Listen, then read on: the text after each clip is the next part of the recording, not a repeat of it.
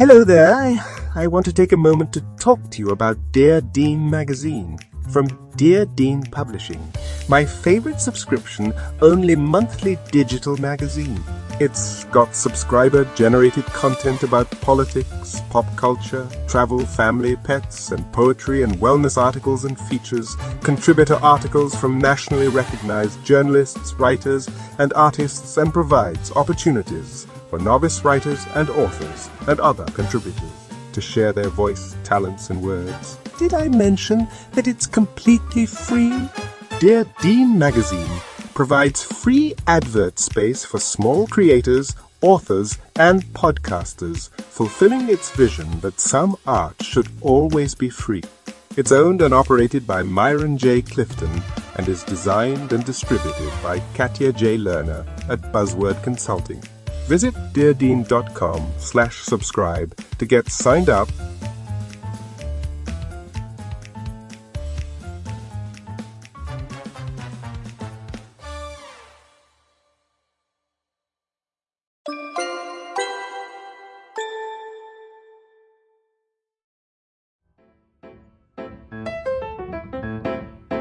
Love this podcast?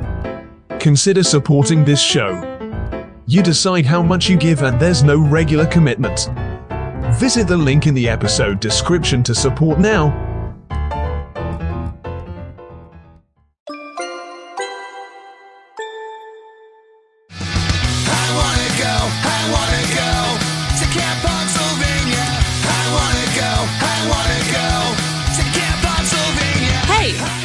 Riot Squad, a female-powered media agency proudly presenting Camp Punksylvania, Pennsylvania's first and only DIY punk rock summer camp. September 1st through 3rd in Scranton, Pennsylvania. Come camp with us for 3 nights of non-stop punk rock all weekend long, with over 40 bands and tons of activities. Tickets on sale now at camppunksylvania.com. That's camp, PUNKSYLVANIA.com. See you there.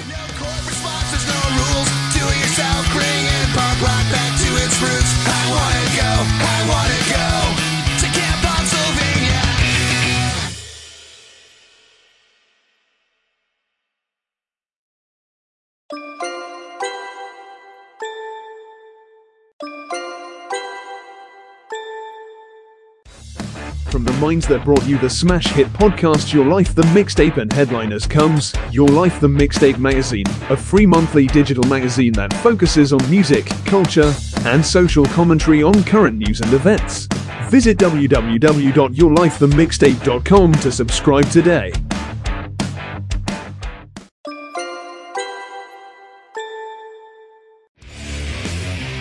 You're listening to Headliners, the show featuring the best and brightest of music from all over the world. Please welcome your host, Greg Howard Jr. His EP, Black Rock, will be out on the 14th of July. Please welcome XADI to the show. Hello, sir. Hey, how you doing? Thank you so much for having me. It's lovely to be with you. Thank you so much for being here. So tell me about the new EP.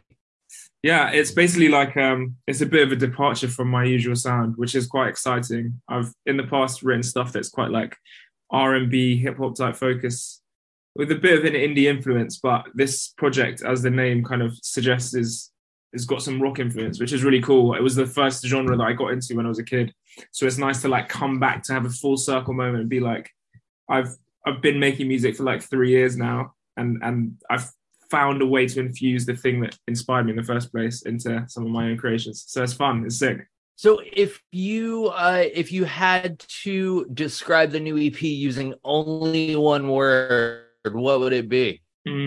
Experimental. So who is an artist that if they popped into this Zoom right now and said, I need for you to come on tour with me right this minute, who are you dropping everything for? Oh, I'd drop everything for Drake. I feel like Drake would be crazy. I feel like we actually love him in the UK. Well, a lot of people do, but yeah, Drake would be dumb. If you could change one thing about the music industry, what would it be? I think it's the whole like gatekeeping system and the way that like you don't really know what, there are goalposts that seem to be kind of constantly changing, and you don't know what the criteria are to meet them, and the whole kind of ecosystem of faked streams and faked audiences, I think that kind of like push out onto smaller creators. So I think it would be much nicer if there was less focus on major label artists. I mean, I like the major labels have their place, but it's just like if it was more well-rounded for independent artists, I think that would be nicer. What's a venue that you'd give anything to play? Like, what's the dream venue for you? I think, weirdly enough, it's this venue in London called the Royal Albert Hall, because of the fact it's like so grand. Like it's like I think they would have done like operas and stuff like that there. So it's like this really beautiful seated thing. And I'd quite like the idea of like what I would be able to create if I knew I was making it solely for people who are sat down, just sat there listening, rather than like hyping up the crowd. So I think that would be really cool. Either that or Glastonbury, which isn't a venue, but like just doing a festival like that would be crazy. What do you think is your worst habit during the songwriting process? Indecision. Sometimes I'll like make small changes that I'm just constantly changing back, and I'm like, oh no, maybe it was better like that. Oh no, it's better like this. And like, I think that is just that I'm really making an active effort in most of my life to try and not be indecisive, to just make decisions and just be like, I'm wasting too much time in making decisions, be it like I'm in McDonald's and I can't decide what burger I want. Like, I'm just like, make a decision, deal with the consequences. Life will be easier. So that's definitely it. Describe your music using only colors and shapes. Okay, we've got definitely deep purple. I don't know if anyone ever played GTA, but the spray paint of your car called Midnight Purple and Midnight Blue would both be what heavily feature. And there's some like there's some teal, there's some like cyan teal. Okay, those are the three colors there. And then the shapes, I'd say we've got some like, I think we've got some pentagons there. We've got a couple irregular pentagons and some like ovals, but with like straight sides. I actually sound like such a dickhead, but you asked the question and I didn't know that I had such strong views about it. But yeah, I would say that these are the shapes and those are the colors. Nice. No, that was fantastic. Do you consider yourself an artist or an entertainer? I consider myself an artist, but I realize that the two are inseparable. I think it like in the same way that like athletes are entertainers as well. Like their job is fueled by the fact that they entertain people. So it's a difficult balance to strike, but I've always been, well, not always, but in later years, I've been much more in touch with the fact that like you have to be able to engage people, find a compromise between engaging people and making the art you want to make in order to make this a sustainable career. So I would say both, but art is first, but both. Tell me about the moment that you decided you wanted to pursue music. I was at uni or college, and I just was about to graduate, and I was just like, no, I did a degree in physics. So there was nothing, I was just like, what? I don't want to do this anymore. Like, I was just, I don't want to do any job associated with this. And I had like loved music for so long and hadn't really admitted to myself that was something I was like incredibly passionate about. And I think that was because of the fact that it can be a snobby place, like especially like being around classical musicians, you can be like, I'm not really a musician. But when I finished the degree, I was just like, this is all I want to do. So I just made an EP. Don't know what I was thinking at the time. I was just like, yeah.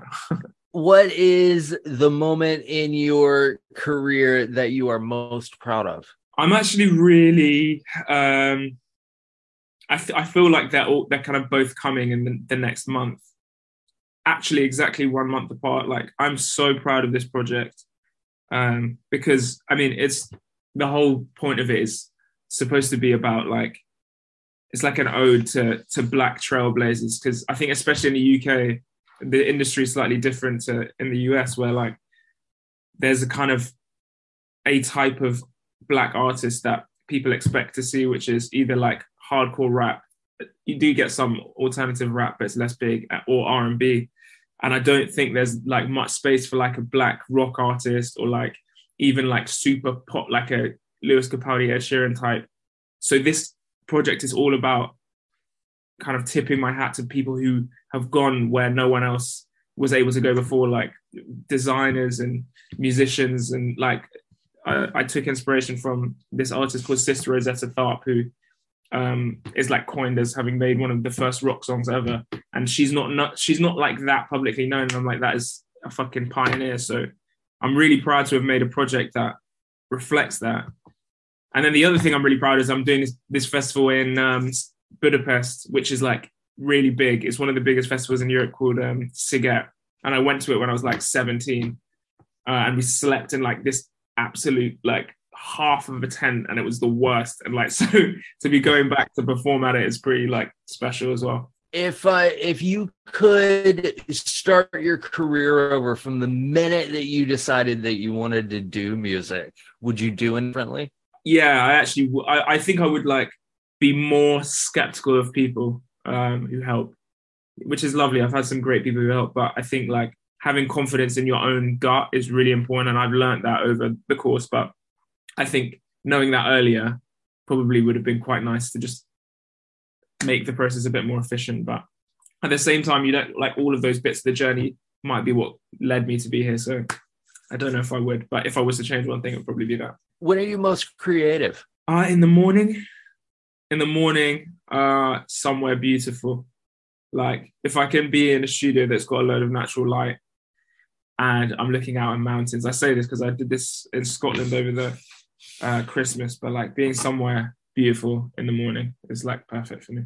So if this podcast turned into like a Tiny Desk concert type thing, what song opens the set list? I have this song called Acting Up, which I just really like.